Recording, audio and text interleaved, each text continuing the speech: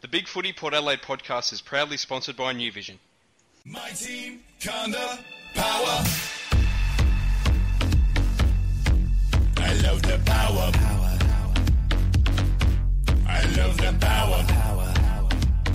G'day everyone, Macca19 here, and this is the Big Footy Port Adelaide podcast coming to you live on Port Fan Radio. And look, joining me in the co-host chair once again, we've got Portia. Good evening, Macca. How are you? Good. And yourself? Yeah. I've been driving all day, so I'm extremely tired, but I'm pretty psyched about the fact that I could go to Friday night football tomorrow night. So it's going to be a good weekend. Love it. And we've got two guests on tonight. So it's Cast of Thousands here on the podcast. The first is Dylan.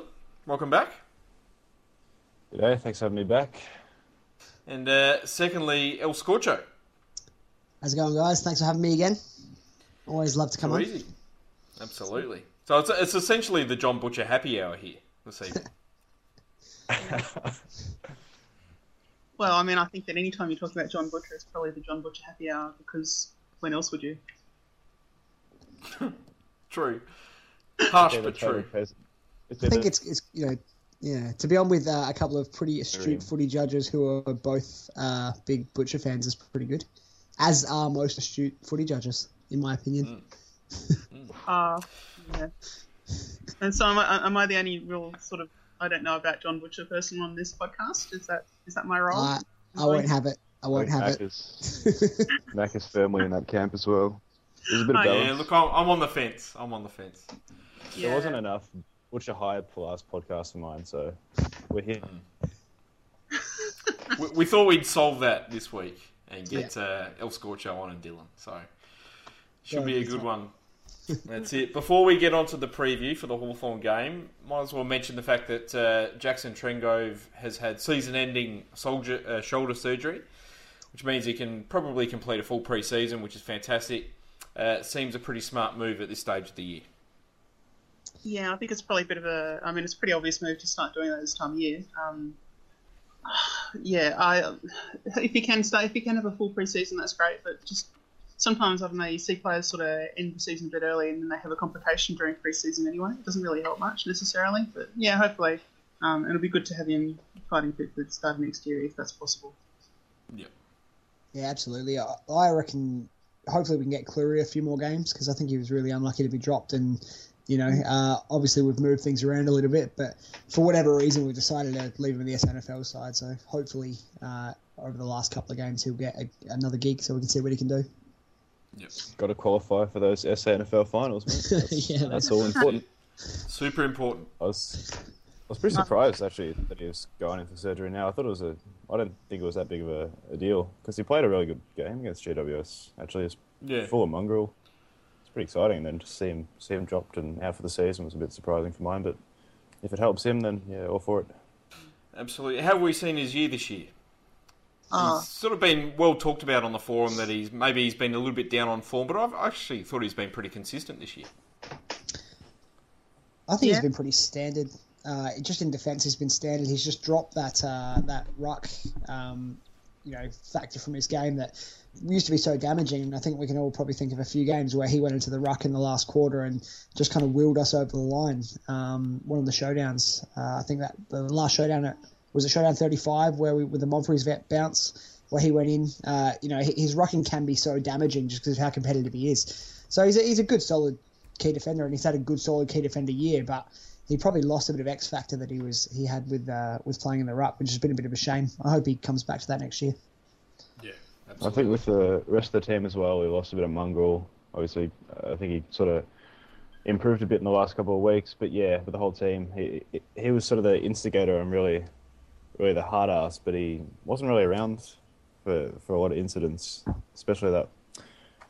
I can't remember now, but yeah, you expect him to be the guy who's jumping in defence for his teammates, but he wasn't really around for that this year, which is a bit disappointing. But he's been all right. He's had to deal with Carlisle being out for most of the season, which severely impacted the form of Homch as well, and Jonas obviously went completely downhill. So considering he did all right this year, Jacko.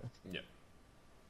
Yeah, look, I think that he's had a quiet year compared to previously, and absolutely it's related to that role change. I think, though, that when you've got the very tight matchups, you can't really afford to be necessarily the player that goes and sticks up for everyone else, because then your man gets away from you, and I think that's probably something you might have been a bit more conscious about this year.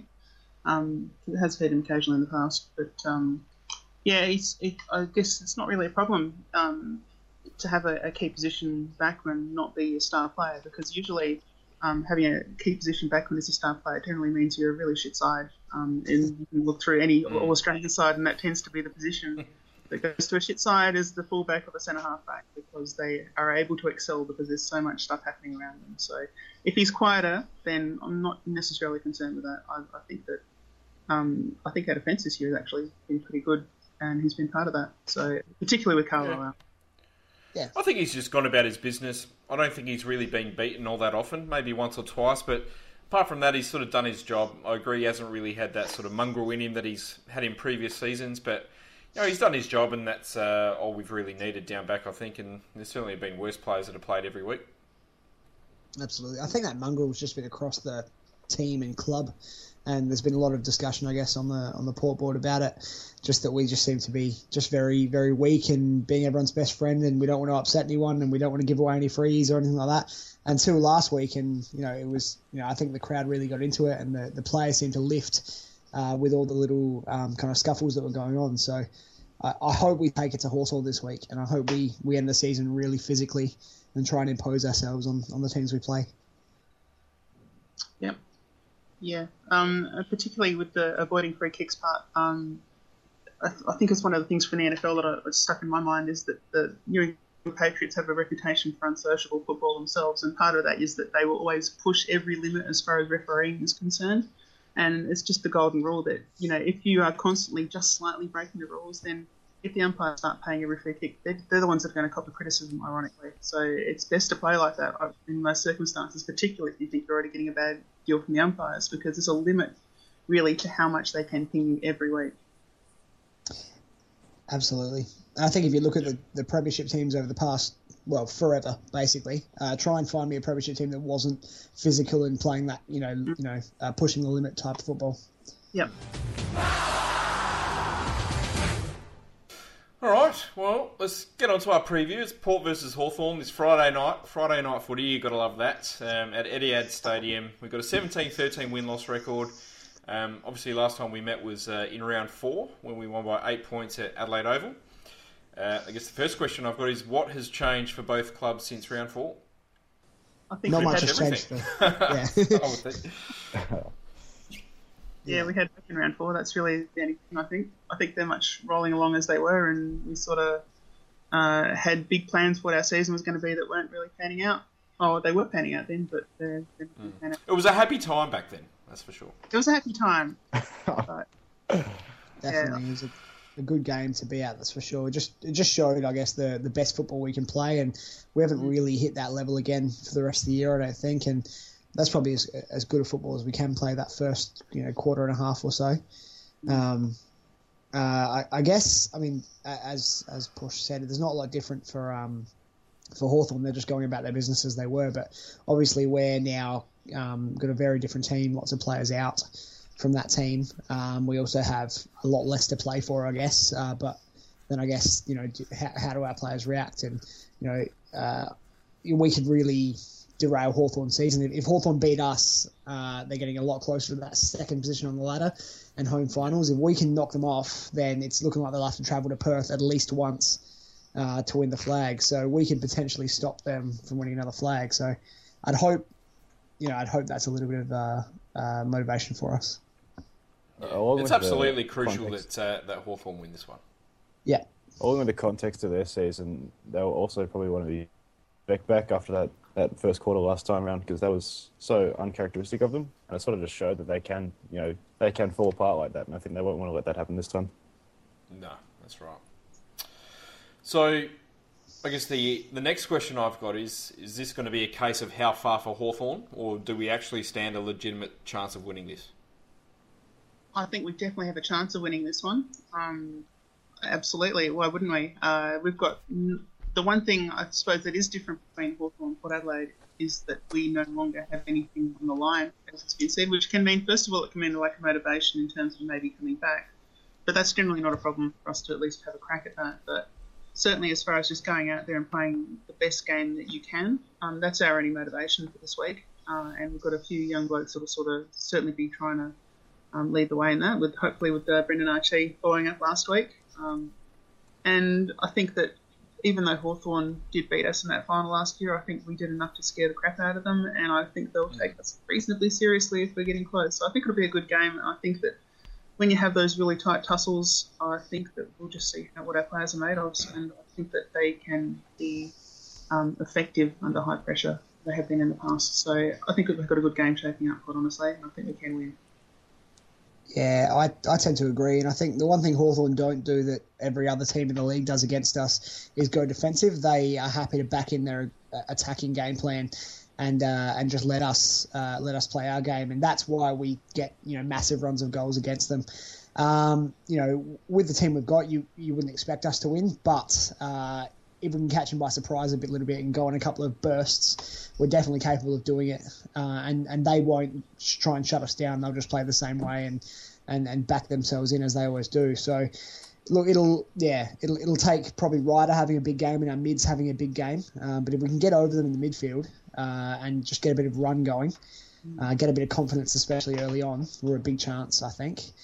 And psychologically going forward, it's probably important that we have a good game and don't get destroyed by them, because next year they're probably going to they will make the finals again. We're hoping to make the finals, and we might have another finals game against them. So going toe-to-toe with them and really competing with them over 4 quarters is important for the next couple of times we have to play them, which could be really, really big games for us, hopefully. Yep, I totally agree with all of that. It's really just a matter of staying close, I suppose, and making it so that they would have to really work to put us away, because they're going into finals and we're probably not. So they want to conserve energy, and that's the one thing that has kept Hawthorn near the top of the ladder most years recently, is that they have a very efficient game plan, not just in terms of execution, but also in energy spent. And so they will be wanting to do anything they possibly can to not have to work too hard this week. So that's the one area where we have got a small way to get an edge and make them work. Yeah. Might as well talk about the teams. Hawthorn have dropped Daniel Howe, so he's out of the team. They brought back Ryan Schoenmakers, possibly to play a forward. He's played up forward most of the season, so they might try and stretch us. As we know, Jackson Trengove's out with his shoulder surgery. We've brought back Jay Schultz, which is fantastic. So I guess the next question I've got is, are we surprised that A, Lobie didn't come straight back in, and B, Cleary didn't come in for Trengove? Yes, on both counts. Yes, I'm surprised.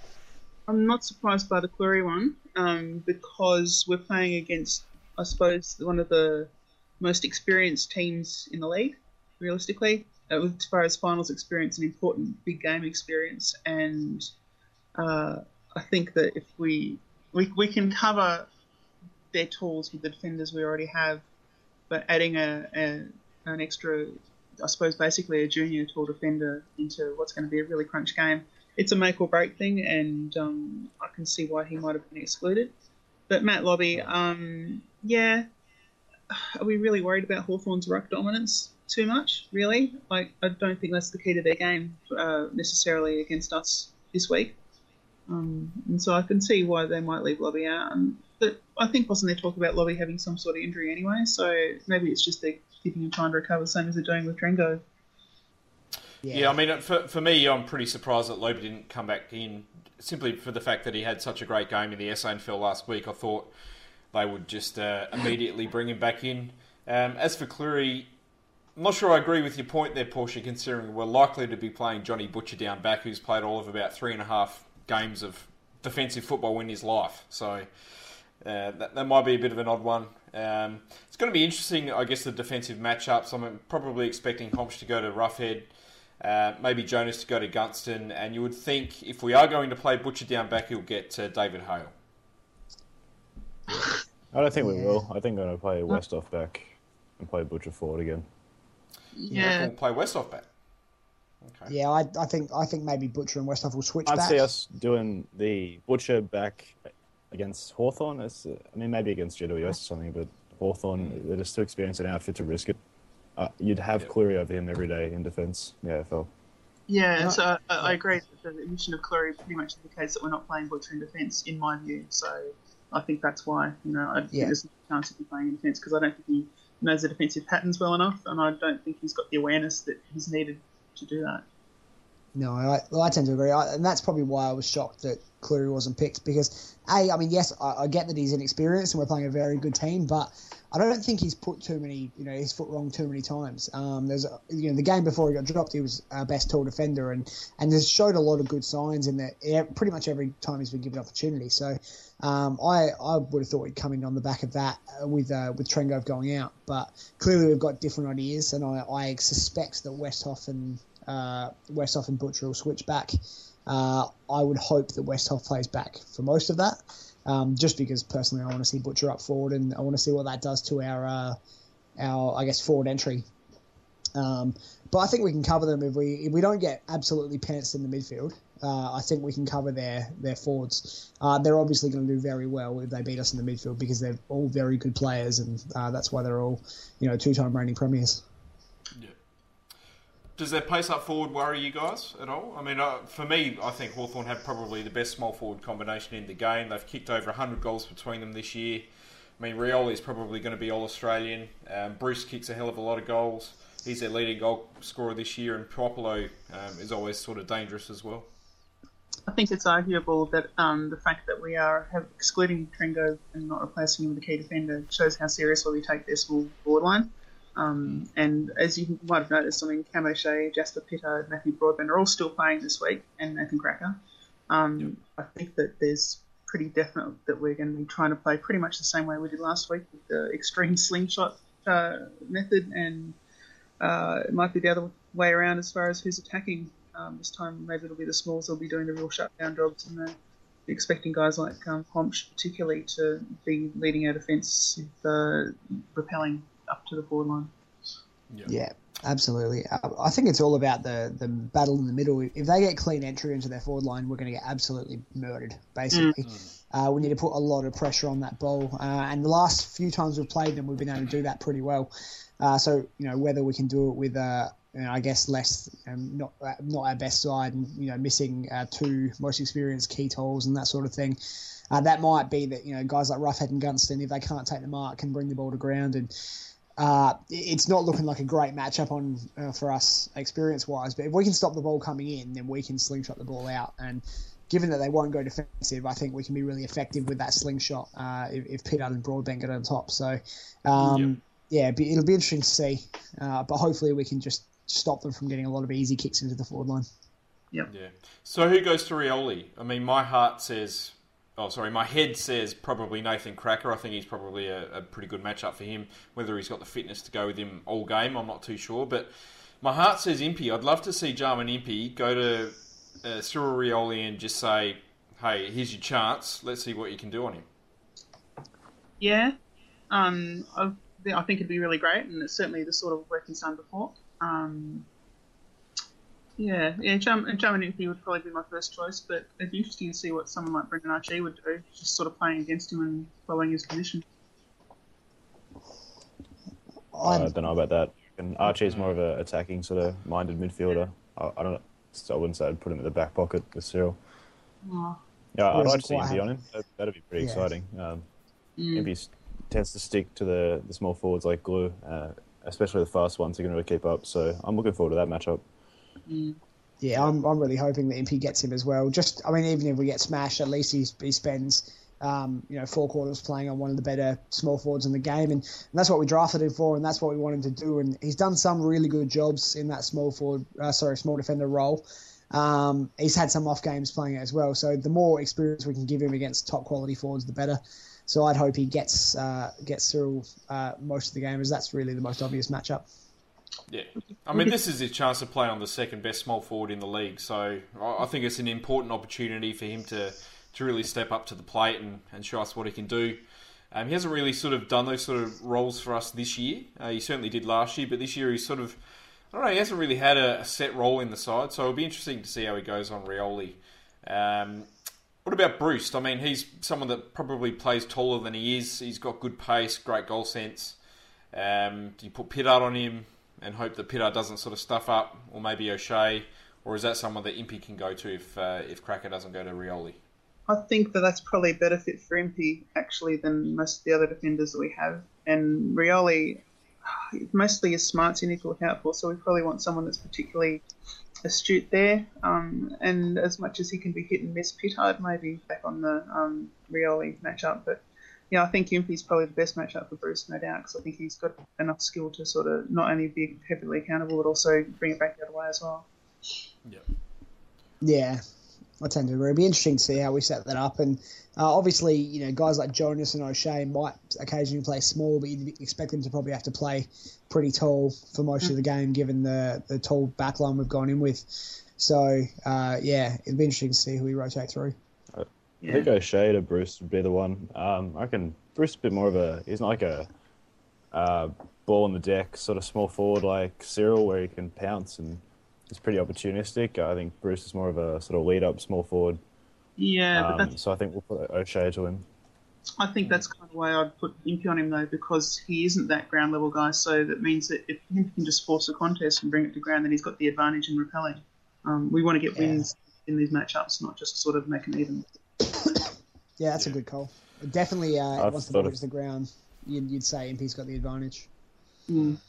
I mean, if Impey doesn't go to Rioli, for me, I'd prefer him to go to Brad Hill, to be honest, because I think, for me, I'd love to see Impey turn into that sort of outside running, you know, creative, super quick midfielder that Brad Hill does the same sort of job for Hawthorn. Absolutely showed a bit of that last weekend as well, so yeah, it's not too bad a call. Yeah. He's hitting some good inside 50s last week, actually, on the wing. Yeah. That he did. Well, we've spoken about So Johnny Hawthorn's Butcher, how midfield. do we feel about Johnny Butcher? Johnny Butcher, eh? Well, let's talk about Johnny Butcher a bit more, because I think he deserves a bit of a talk. How did you guys see him go last week? I want to hear from Scorcho first. How did you see him play last week? Oh, I think he just he did exactly what I've been arguing that he'll do, and you know he got the pretty standard 25-game key forward stat line of 1 goal, 9 touches, and 3 marks. But he just straightened us up so much. We just kicked to that hot spot, and you know he did. He crashed some packs. He brought the ball to ground when you know usually you'd see one of the players wrestling Schultz out and the other one taking an uncontested mark. He just seemed to create a bit of havoc in there, and our other forwards really seemed to play off him well. We didn't seem to be directing our forward entries to the pockets like we have very frustratingly all year. Personally, probably could have held a few marks that he dropped, and I mean, it'd be nice if he could have nailed 2 of those shots instead of 1, 2 of the 3 he had. But I think ultimately, if we leave him in and play him in that role, he'll do better and better as we go on in terms of holding marks and you know timing his runs and you know learning who kicks when and you know just kind of gelling with the other forwards and the midfielders kicking the ball in. So I think for a first gamer, he presented really well, and I think our structure was much better for having that high marking kind of forward who can get under or get on top of a pack and cause a bit of havoc and bring the ball to ground. Yeah, I pretty much agree with those thoughts. Been a lot of discussion about it on the forums. I think everyone seems to be happy with the way he went. And his work rate was pretty impressive as well. I think he did more than what Schultz does when he gets up the ground. Like he actually sort of got involved in the play a bit more. Where Schultz would just lead up and he'd sort of just be floating on the wing and then he wouldn't really be involved. I think Butcher they used him a bit more. He didn't get a lot of the ball, but he was there, which was exciting. So if we can just leave him forward again this week and he can put in a similar performance, I'll be happy. If we play him back, I'll probably be disappointing. Because he's not really a backman, is he? I don't really want to say that. No. His future is as a forward, or there's no future at all for mine. I kind of feel like Butcher's performance last week, and I suppose, I don't know if it's a role going forward, but he's a really good shock tactic because he plays so differently to, I suppose, a conventional AFL key forward. And I can see that there might be some value in that against Hawthorn, who are designed to grind up conventional key forwards. I think that going back a few years now, the North Melbourne weakness was always unconventional forward setups, and because they were so structured around playing against a certain type of side, and obviously Hawthorn play against sides playing at their best pretty much every week, or at least trying to. So having something a bit random up there, I guess that could be a good thing for us. But yeah, I don't know. I'm just not sold as an actual long-term role for Butch, I'm afraid. Yeah, I was just going to add that it's probably more conventional than Jay Schultz, who just leads to the pocket. I think having just a old-fashioned pack-fashion key forward like Johnny Butcher is a bit actually more standard. Just wanted to add that in. What do you mean by standard? Do you mean standard as in there is a lot of precedent for it, or do you mean standard as in there's lots of them at every team? Because I think there's definitely a lot more people leading to the pockets than there are John Butchers. Yeah, I guess that's fair enough. I was thinking more conventional as in traditional. Yeah, That's that's what we're talking about. I think he probably offers something that, The as word. I said, that offers something. Schultz is very lead. He takes the ball, as it hits the ground almost from a bad kick.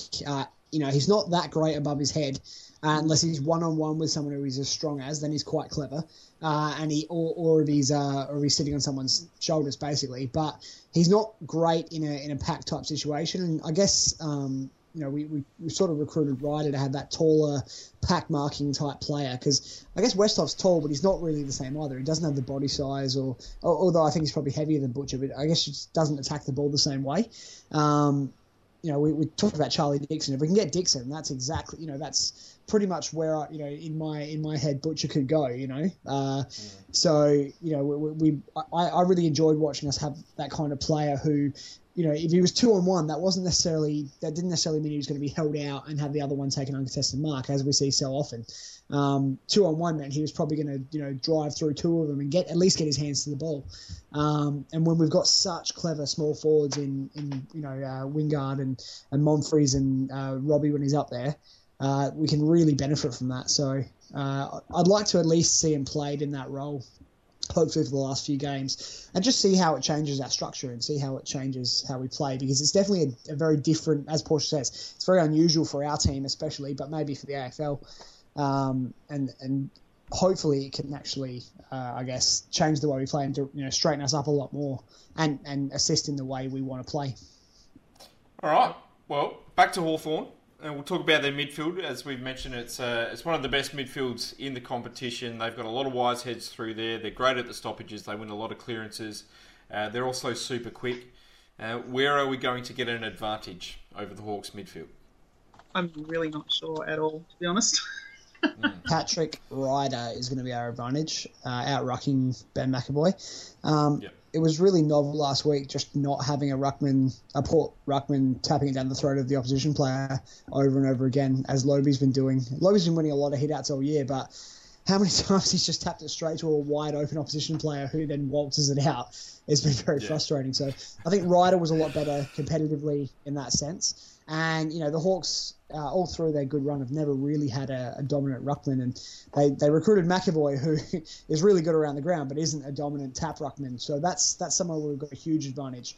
I really hope the likes of Boak, Gray, Archie, even Sam Gray, I hope they're switched on to Ryder this week. And if he can get us first use of the ball, Hawthorn will be expecting to be winning the clearances, and they'll be setting up expecting, standing front side expecting to be able to waltz out and get a good score on the board early on. If we can really dominate those clearances early on the back of Ryder having a big game, we're a big chance.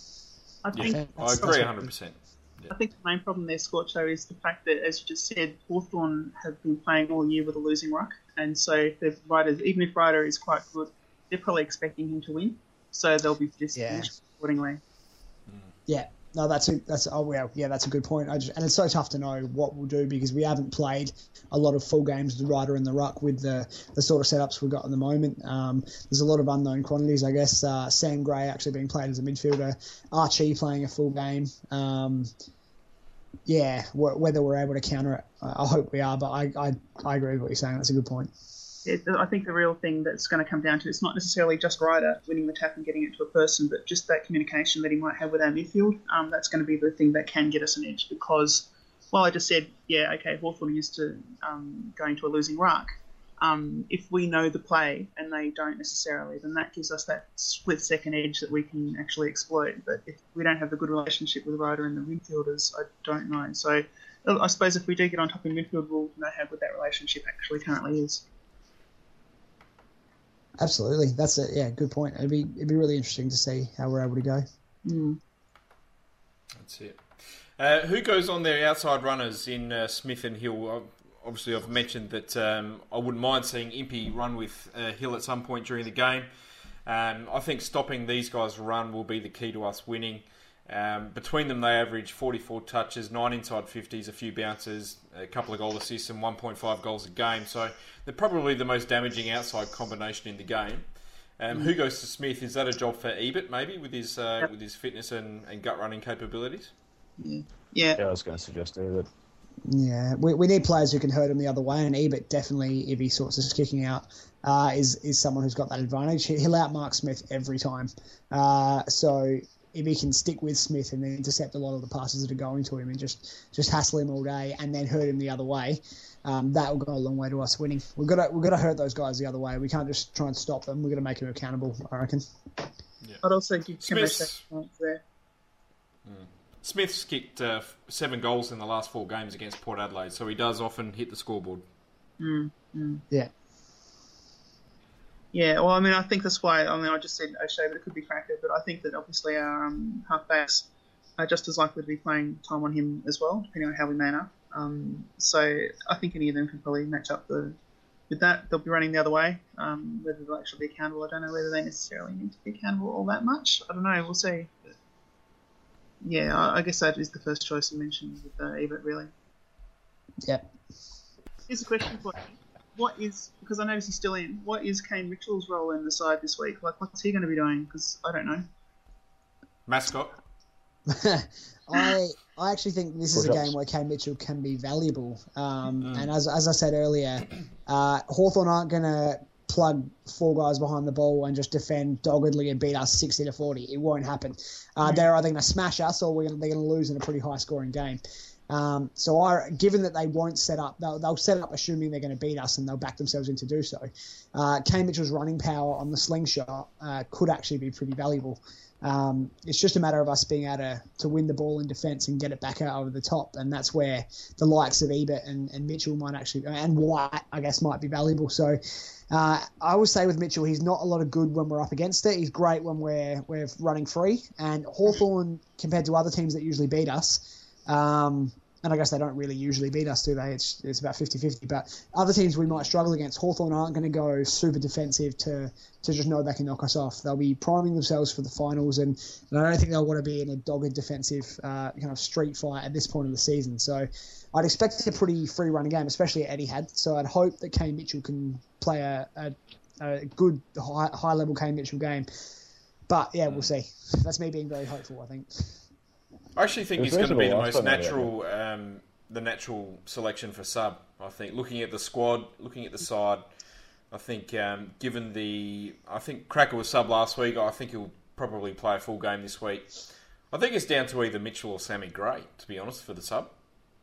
I reckon Sammy Gray is going to go this week against an actual, probably good midfield. It's been all right the last few weeks, actually. It's sort of proven me wrong. He's played three really good games in a row, so I think he's hopefully going to continue that and get off the leash a little bit. And I don't know. I mean, it's hard to see what sort of role he's going to do. I don't think he's going to do any sort of defensive role. I think his job's just to try and win the ball at the stoppages and get it forward as quick as possible. Yeah, absolutely. If he does that, I think he'll be playing pretty well. Yeah, it's nice to see him play his natural role, and obviously we chucked him forward for a lot of the start of his career, but he's a centreman, and that's what he plays at SANFL level. So it's nice to see him given a chance to be a centreman at AFL level and be a midfielder and play that role, and he's done pretty well. I think I'd said I wouldn't be picking him, but now that he's been picked, he's made himself really hard to drop, and that's all you can really ask from a guy, I guess, of his talent and stature and that sort of thing. He's just playing really good, solid footy, so you just hope for the same sort of thing from him again. Don't be anonymous, get involved in the play, work hard, hopefully get on the end of a few clearances and get the ball forward. Being Sammy Gray might have its advantages this week, because I think if he does play in the midfield, I really can't see guys like Luke Hodge or Jordan Lewis paying him much attention at all. Yeah, I suppose that we do talk about Hawthorn's arrogance occasionally, and I suppose ignoring something like Sam Gray is exactly what they might do. So, yeah, good call. But is he that damaging in the first place to even, like, it's not really a big deal. He gets a bit of it, but he's like an elite kicker, I think. I think that the reason why threads like Spuds Who Tear Us Apart exist is because in any set of matchups, there's always someone that you allow to go free, and sometimes you get that wrong. And so it might not necessarily be that he has to fight against, obviously the sort of tagging job that Boak gets, but that he is given a low enough priority that he has a chance to be a bit of a surprise packet. So that's, I suppose, what he'd be hoping for. Yeah, and you think at his absolute best, he can be a damaging player. He's not going to be damaging consistently for 4 quarters, but he doesn't have to be. He just needs to get on the end of it, get involved in a few 1-2s, and help release the other guys who are better kicks. And when he does have his chance to do something, do it well. And he doesn't have to do anything ridiculous. He just needs to play within his limitations, but execute. And that's been a big part of our issue this year is we just don't execute. So if he executes and we're getting a bit of a run on, all of a sudden I've got to worry about this little guy who they've never heard of, who's about 4 foot tall, and they're looking at who do we chuck on this guy, and then all of a sudden we might, with a few chess moves, might be able to release another midfielder for a little bit. So he's just going to take his chances when he gets it. It's a bit like when I play social basketball, I'm the worst basketballer in the world, but if I nail my first 2 shots. All of a sudden they're man-marking me, and it's just hilarious. And I don't have to make another shot all game, but they're worried about me, and he might be a bit the same in this sense. He just needs to take his chances when he gets them. Yep. Brendan Archie, can he back it up this week? Yes, he absolutely can. We just need to give him a full game and tell him to do the same job. He slotted into that Wines role very seamlessly last week, which is exactly what we want from a big-bodied midfielder. Take note. Well, it won't really matter, I guess, for Andrew Moore because he's probably going to get delisted and never play AFL again. But if he does get another opportunity at AFL level, take your opportunities because that's what we're looking for. He got into the game. He was really confident. He threw his weight around a little bit, and when he got his opportunity, he took it and had a really consistent game. So I don't know whether it's just mentality or attitude or what, but from a guy who was almost delisted a couple of years ago to be playing that sort of footy. Is brilliant. So you'd really hope he can back it up and start to build some consistency. I think that Brendan Archie's performance, not necessarily saying it's going to cause it, but I think that his top end performance this week, he's going to be playing Friday Night Football as a sort of a known player this week against the reigning premiers. He's going to be extremely full of nerves, and this is one of the cases where you can definitely say that you definitely want teammates around him as soon as he does something good in the first quarter and just sort of, good on you, got it, whatever else, just to give him that confidence because he's probably going to be a bit startled, I would say, and we'll see how that goes. But, this is the big stage now, absolutely.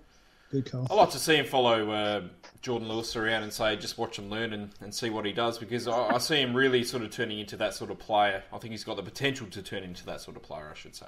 Yeah, that'd be great. That's a bit harsh on Jordan Lewis. I think he's pretty good already. I don't think he needs to aspire to be Brendan Archie. Although if he plays, that's 3 Brownlow votes from Archie last week. So maybe Lewis will be following him around. Hopefully. That's it. All right, prediction time. Who's going to win?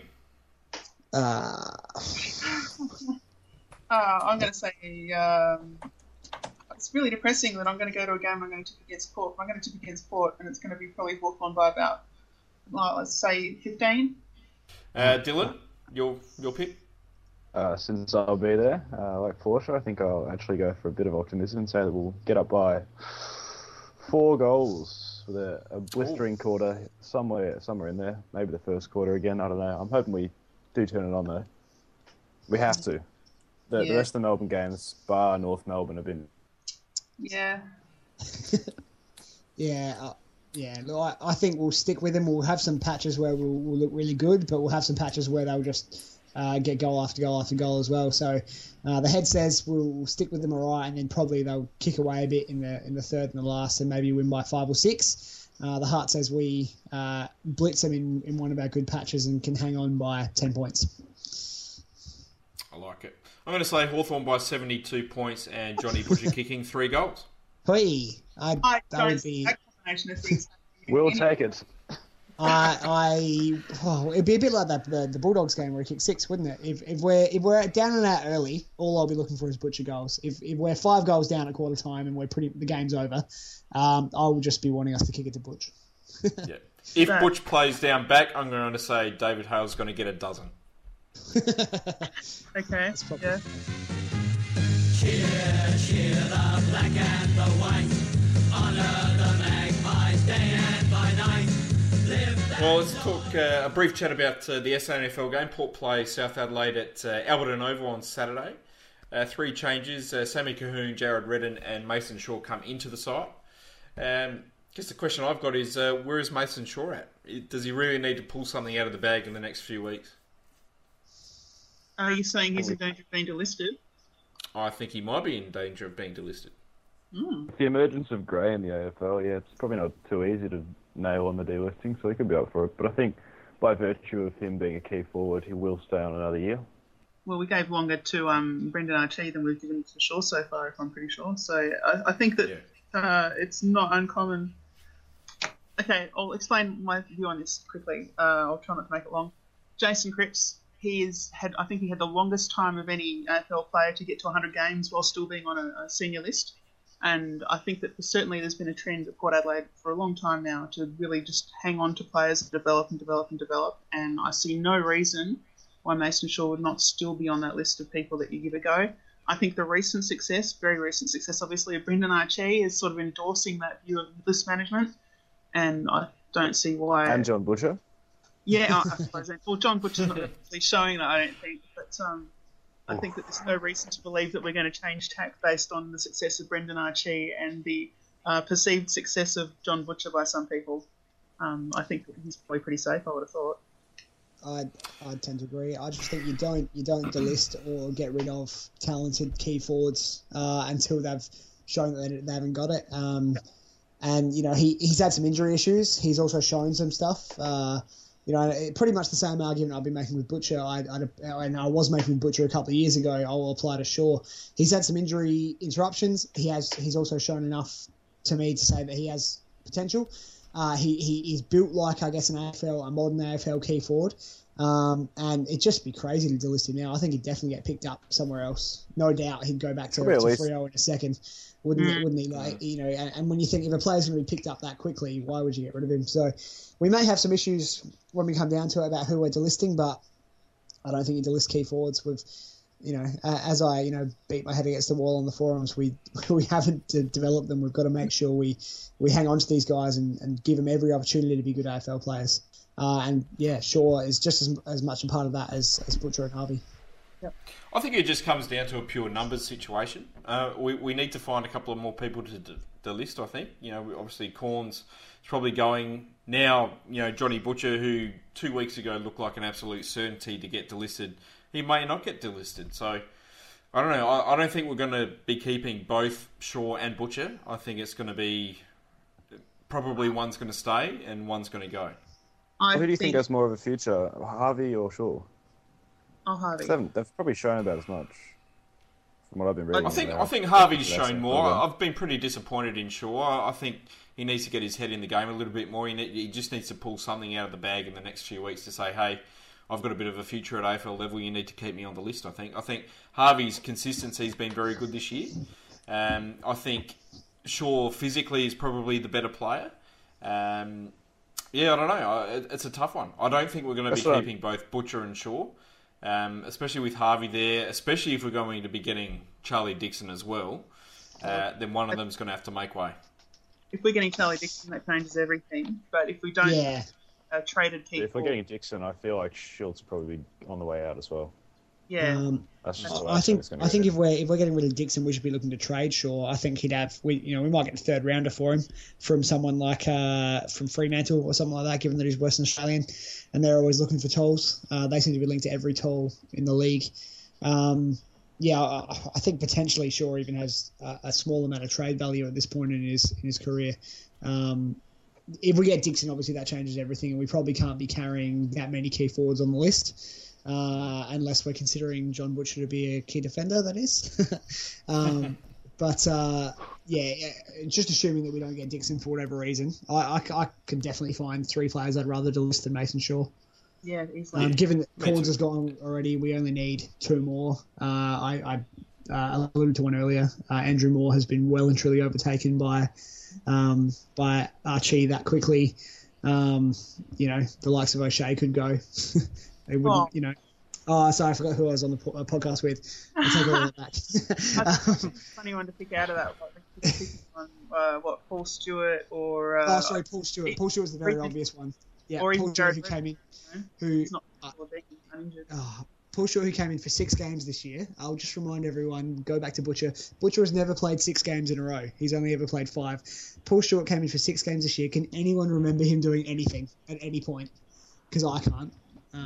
But he played as like a marking forward, so it was a pretty disgusting 6 weeks of selection. But Stewart's probably the first to be delisted after. But he's a great bloke, so. Yeah, he's a nice guy. He's best mates with the bloke and Gray, isn't he? So. Look. He's an attractive fella, and he's got a good man bun, or at least he had a good man bun. So you got to keep him on the list. A good man bun. Is that an oxymoron? Yeah, look, and if we get Dixon, everything changes in terms of our key forwards. I think maybe then one has to go. Who that ends up being, I don't know. It'll be most likely Shaw or Butcher. But I would be hoping we'd at least try and get some offers to trade Shaw, even if it's just for a 3rd rounder. I'd be surprised if Freo didn't have a look at him, because they were definitely sniffing around him. I'd keep Butcher ahead of Shaw, because you look at that I think you're more likely to get traded. KPF depth chart on games played. Yeah. If we were to get rid of Schultz and bring in Dixon, then it'll be Dixon, who hasn't played more than 12 games in a year. Yep. Johnny Butcher, who's played 25 games. Westhoff, who's barely a key forward. He's just really tall. Who are you saying you were going to trade? I think we'll be hanging on to Butcher.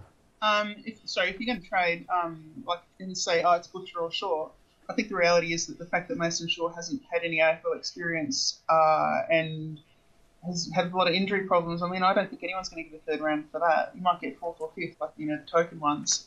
If he moved on, it would be far more likely in my mind that Freo said, look, we'll give you a go, and it would be one of those really token little bullshit, 2 draft picks in the 5th round sort of trades, rather than one getting us anything of value. Whereas Butcher might still have enough cred on his name to be able to flog him off to someone shit in Melbourne. Like Melbourne. There's got to be a possibility there. So I think he's more likely to get some value for Butcher, because he was a 1st rounder, and Mason Shaw, he was 2nd or 3rd, wasn't he? So there's a little bit more prestige for the overkick. I still hold out hope for Shaw. I really like his physicality. I like his ability to take a contested grab, and his kicking is beautiful to watch, but he just needs to get a kick, basically. So if it came down to it for me, I'd probably keep Mason Shaw over Johnny Butcher. Sorry, Scorch. Yeah. So just show him the next 5 days, or the last 5 days of the Butcher thread, and that'll get us a 1st rounder every day. Because the optimism has been fucking... I have been reveling in that a little bit. It's been good to see so many people positive, even people who were previously negative about him and assuming he would go back. But I think it was at Rahman on the podcast a couple of weeks ago. Macca said that he wouldn't be surprised if Butcher kept his spot on the list, and this is before he was getting picked, and we're all. He's looking like a genius now. He is looking like an absolute genius, because even the biggest John Butcher fan on the forums, I couldn't see him keeping his spot at that point. But yeah, look, hey, if he plays another few games like he did there, I think he's a big chance. So we'll have to see. Hopefully we get Dixon, and then it's just a good problem to have, isn't it? Someone has to go. It is. Yeah. Whether we do some creative trading and packaging with someone else or something like that. But yeah, it'll be a good problem to have. Very unusually for us to have too many key forwards. I don't. Okay, my view on key forwards is still that until you have a 1st and a 2nd key forward that are genuine key forwards, you don't have too many key forwards. Well, I'd say we don't have 2 genuine key forwards on our list. So we don't have too many key forwards. So that's right, yeah. Okay, great call. We definitely we don't play a genuine key forward I don't think not where you would like an archetypal type AFL modern key forward in our regular 22 because Westhoff and Schultz aren't, and Ryder's really a ruckman. He's got that potential to be that 200 centimetre type key forward that is the norm these days, but he's not quite there yet, and we need him in the ruck because Loby's palming it down the throat of opposition players over and over again. So. All right, well, I guess the next key thing to talk about is the James Hird saga. He finally got sacked. About time. How do we feel about that? It seemed like a pretty obvious thing. Probably a little bit surprised that it happened now instead of at the end of the season. I've got to say, a bit obvious 2.5 years ago. If I was an Essendon fan, I would be really shitty about this because the time to sack him was, in fact, 2.5 years ago, before every Essendon fan in Australia had committed to, no, we're sticking by Hird, and had to hold it for multiple years. Now they just look like I would be really frustrated just having to back this complete, shit talker for years and years, and suddenly, he's gone now. Cognitive dissonance is How do we do unreal. all that? Yeah. Great call. I think probably What a waste of a hashtag. Yeah. I think my biggest issue for that is who would take that job now. You've got potentially, it's a poison list anyway, and that's without, assuming they don't lose all their players for a couple of years. It's just, two of the jobs up at the moment being Carlton and Essendon. They just both seem like the worst place you can go and make your name.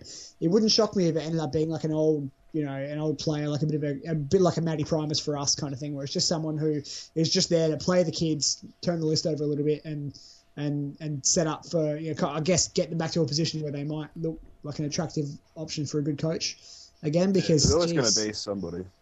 Yeah, someone will always put their There's hand only up. 18 jobs out there, and Essendon seem to have this unlimited amount of money they can pay coaches. So someone will, have a crack, and that's the thing. So I think you're going to see regardless of how bad it looks. Yeah, I think you're going to see two categories of coaches go for this job, and that's going to be guys that are career coaches. So they want to be a head coach, but that maybe is not the whole reason why they're there. Like they maybe don't have that same fire that someone like an Alistair Clarkson does, but they want to be an assistant or a football operations manager or something like that just until they retire and then until they die. And then you might possibly get someone that is extremely ambitious that wants to know they will have time to develop or to reconstruct a club. And they're uncommon. They're hard to find. So it's probably just going to be a career coach that will just do what he has to do to keep his job for as long as he can, which is great for everyone else that isn't Essendon because it means that they won't be winning premierships anytime soon. Yeah. I actually don't mind their list. I think they've got a reasonable list and they've got some decent kids coming through. But, I mean, who's going to take that job? I think they've got like 20 players uncontracted at the moment. Carlisle's pretty much walked out. I mean, many other players might walk out as well. I mean, it's just going to be an absolute disaster. And especially still with WADA hanging over their head. I mean, it's a bit of a poison chalice at the moment. But it wouldn't surprise me if someone like Neil Craig actually takes it on. Yeah. Kneeled, maybe. Yeah, Mark Neild, yep. Yeah. Make it happen, please. Those presses. The nervous twitches that he's going to have with WADA hanging over his head. I mean, that's going to be great to watch. In any other start sport, and end in tears. yeah. Oh dear. In any other sport in the world, it'd be a really good job for a young up-and-coming manager manager or coach, because you're not expected to be fantastic and dominate in your first, your first coaching position. You see these kind of jobs go to the young up-and-coming guys in, say, the English Premier League or the NFL, and then they seem to have learnt from their mistakes. But if you go to a club like where Essendon are now, in the AFL, that's it, you're done. Oh, I didn't do well there, burned forever. And, if you don't win a flag, you pretty much have to be a very good coach for a very long time to ever even look in at another job. So it's very difficult, I think, very difficult for someone to make that decision. But as we've said, there's always going to be someone who's ambitious enough or someone who just, wants a crack at it. Yeah, I reckon the viciousness of our industry. Even if you've got the circumstances completely against you and everyone knows that you're just not going to succeed, if you just keep playing trash for a year, you're going to be gone anyway, regardless of the circumstances, and just completely ripped apart by pundits. and your career's basically over as a head coach. Yeah, but I think that's what it comes down to, is that if you don't really care too much about the head coach, you just want to be a career coach, you can always go back to being an assistant again afterwards, like Mark Neal has shown. And, as Vossi's shown, as pretty much every senior coach has shown, except for the ones that have just basically lost their brains being a senior coach. So it'll be a caretaker coach for sure. Yeah. As I said, they've got a lot of great young kids like James Gould, Adam Cooney, and Sean McKernan. So, that should be right for the future, I would think. Well, No, I do actually like their list. I mean, Danaher looks like he's going to be a wonderful player. Hurley's in All-Australian form. Heppel's still young. Hibbert's still young. The Merritt brothers go all right. They found a decent player in Martin Gleeson this year. Kyle Langford looks like a good key forward for the future. Sean Edwards could be anything. Same with Jaden Laverde. So they got some decent kids there, but I don't know. I think they need to probably find someone. It's certainly in the ruck. Maybe Leuenberg is going to go there. You never know. I guess the next thing to talk about, which is linked, is Jake Carlisle and that sort of situation where he's sort of been bad-mouthing the Bombers on the field. I mean, it's certainly not something that you really want to see, is it? I don't think you want to see it, but I think that with the sort of crap that the club has put all of the Essendon players through, I think it's understandable. But it's one of those red flags for other clubs. You start wondering, okay, is it the club or is it the player? I think we've seen enough of both of them to realise it's probably the club at this point. So I wouldn't take too much out of it, really. It's not a good look, and it's bad sort of for both of them, but it's worse for Essendon. Has he sort of shat on his own doorstep a little bit? I mean, he's obviously going to find a new club. Someone's going to, trade pretty well for the Bombers for him, I would think. But in terms of money-wise, I mean, last year he just whinged the whole year that he was playing up forward when he wanted to play down back. Now he's wandering around, screaming how he hates the Bombers, on the field and that sort of thing. I mean, does he come across as an absolute whinger? And has he maybe done some damage in terms of the contract that he's going to get? Consider that he's going to Carlton. I don't think they're going to change anything. They're so inept and run by all-mate Triggy, so I don't think it's probably... If any other club, maybe it would have hurt his chances, but I can't really see it making any impact. I also think the other aspect of that as well is that you're in a let's say you're Carlisle and you're in a shitty contract with Essendon, and so the only reason you are really hanging around and not making an absolute fuss is the fact that you've been told certain things like, okay, well, fine, if I'm going to hang around, I'll hang around a bit longer, but I want to play back. If it doesn't happen, you get shitty about it, you tell everyone about it. That's definitely something that happens in organisations with free agency and free play movement like the NFL. That definitely happens. I remember Terrell Owens being very big on that. He was a bit of a head case, I suppose, in a lot of ways. But, it's just understandable if you feel like your deal's been broken. What was it? Kurt Tippett pretty much came out and said the same thing about the Crows. So it's not always the player. Sometimes it is just that the club is not doing what they said they would, and then the player has no real option, no real power, without actually just coming out and saying, hey, this is just bullshit. So I think that's probably what's happened in this case. And I think when the club leadership has got so much going on, they can't really, put out those little spot fires, and every club would have players feeling the same way. You know what I mean? Yeah. Obviously, we had Trengove last year not wanting to play in the ruck because, from the rumours being that he didn't want to play in the ruck, and that's why he's not doing it this year.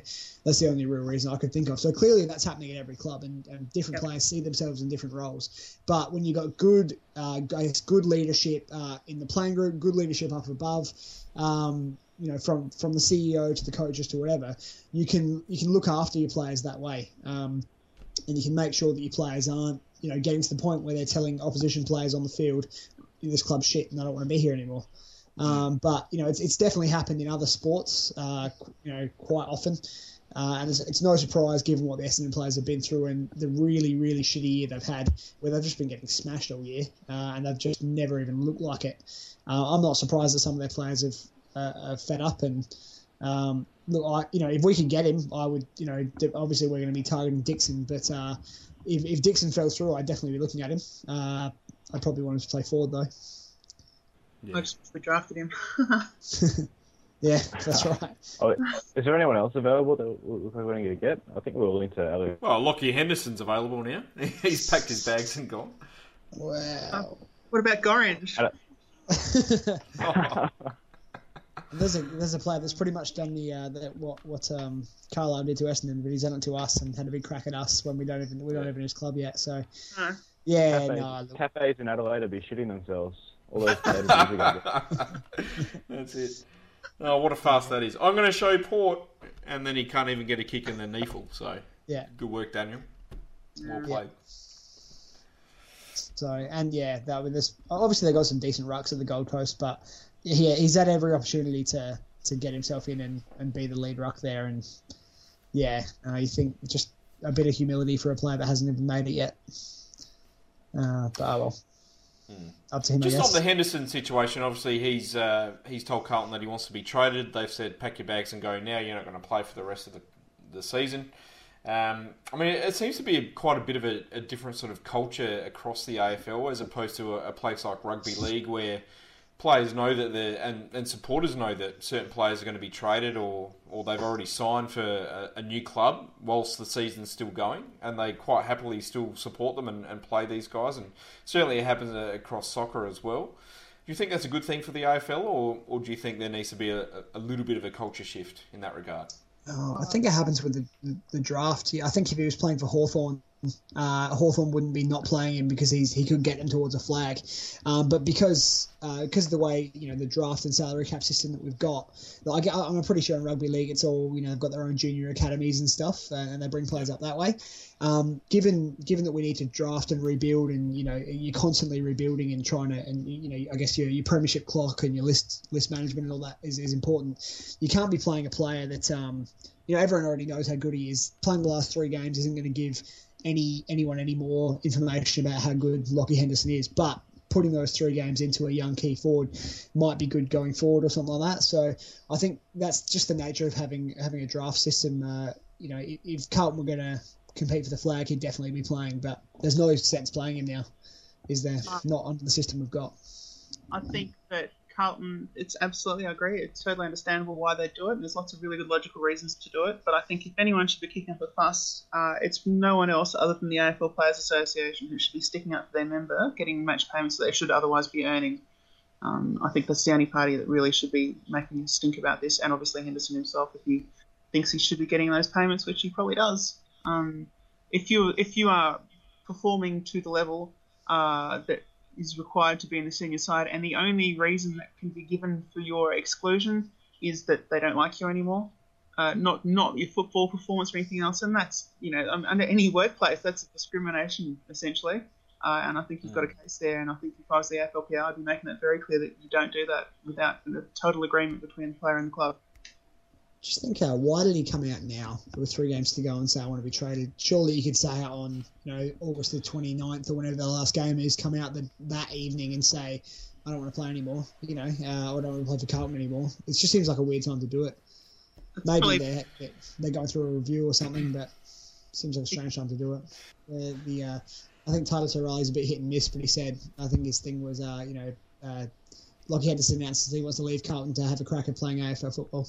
And that's pretty much it at the moment, isn't it? Just a the club. That's right. I'm going to go see. Last question I've got is James Hird now completely damaged goods? Will he get another job in football? Maybe in the media. Maybe in the media. A few years down the track. Even the worst characters seem to be able to pop up in the media years later. Wayne Carey being an example of this. Yeah, all he's really going to do is follow Tim Watson into swearing his soul to Channel 7, and he'll be fine.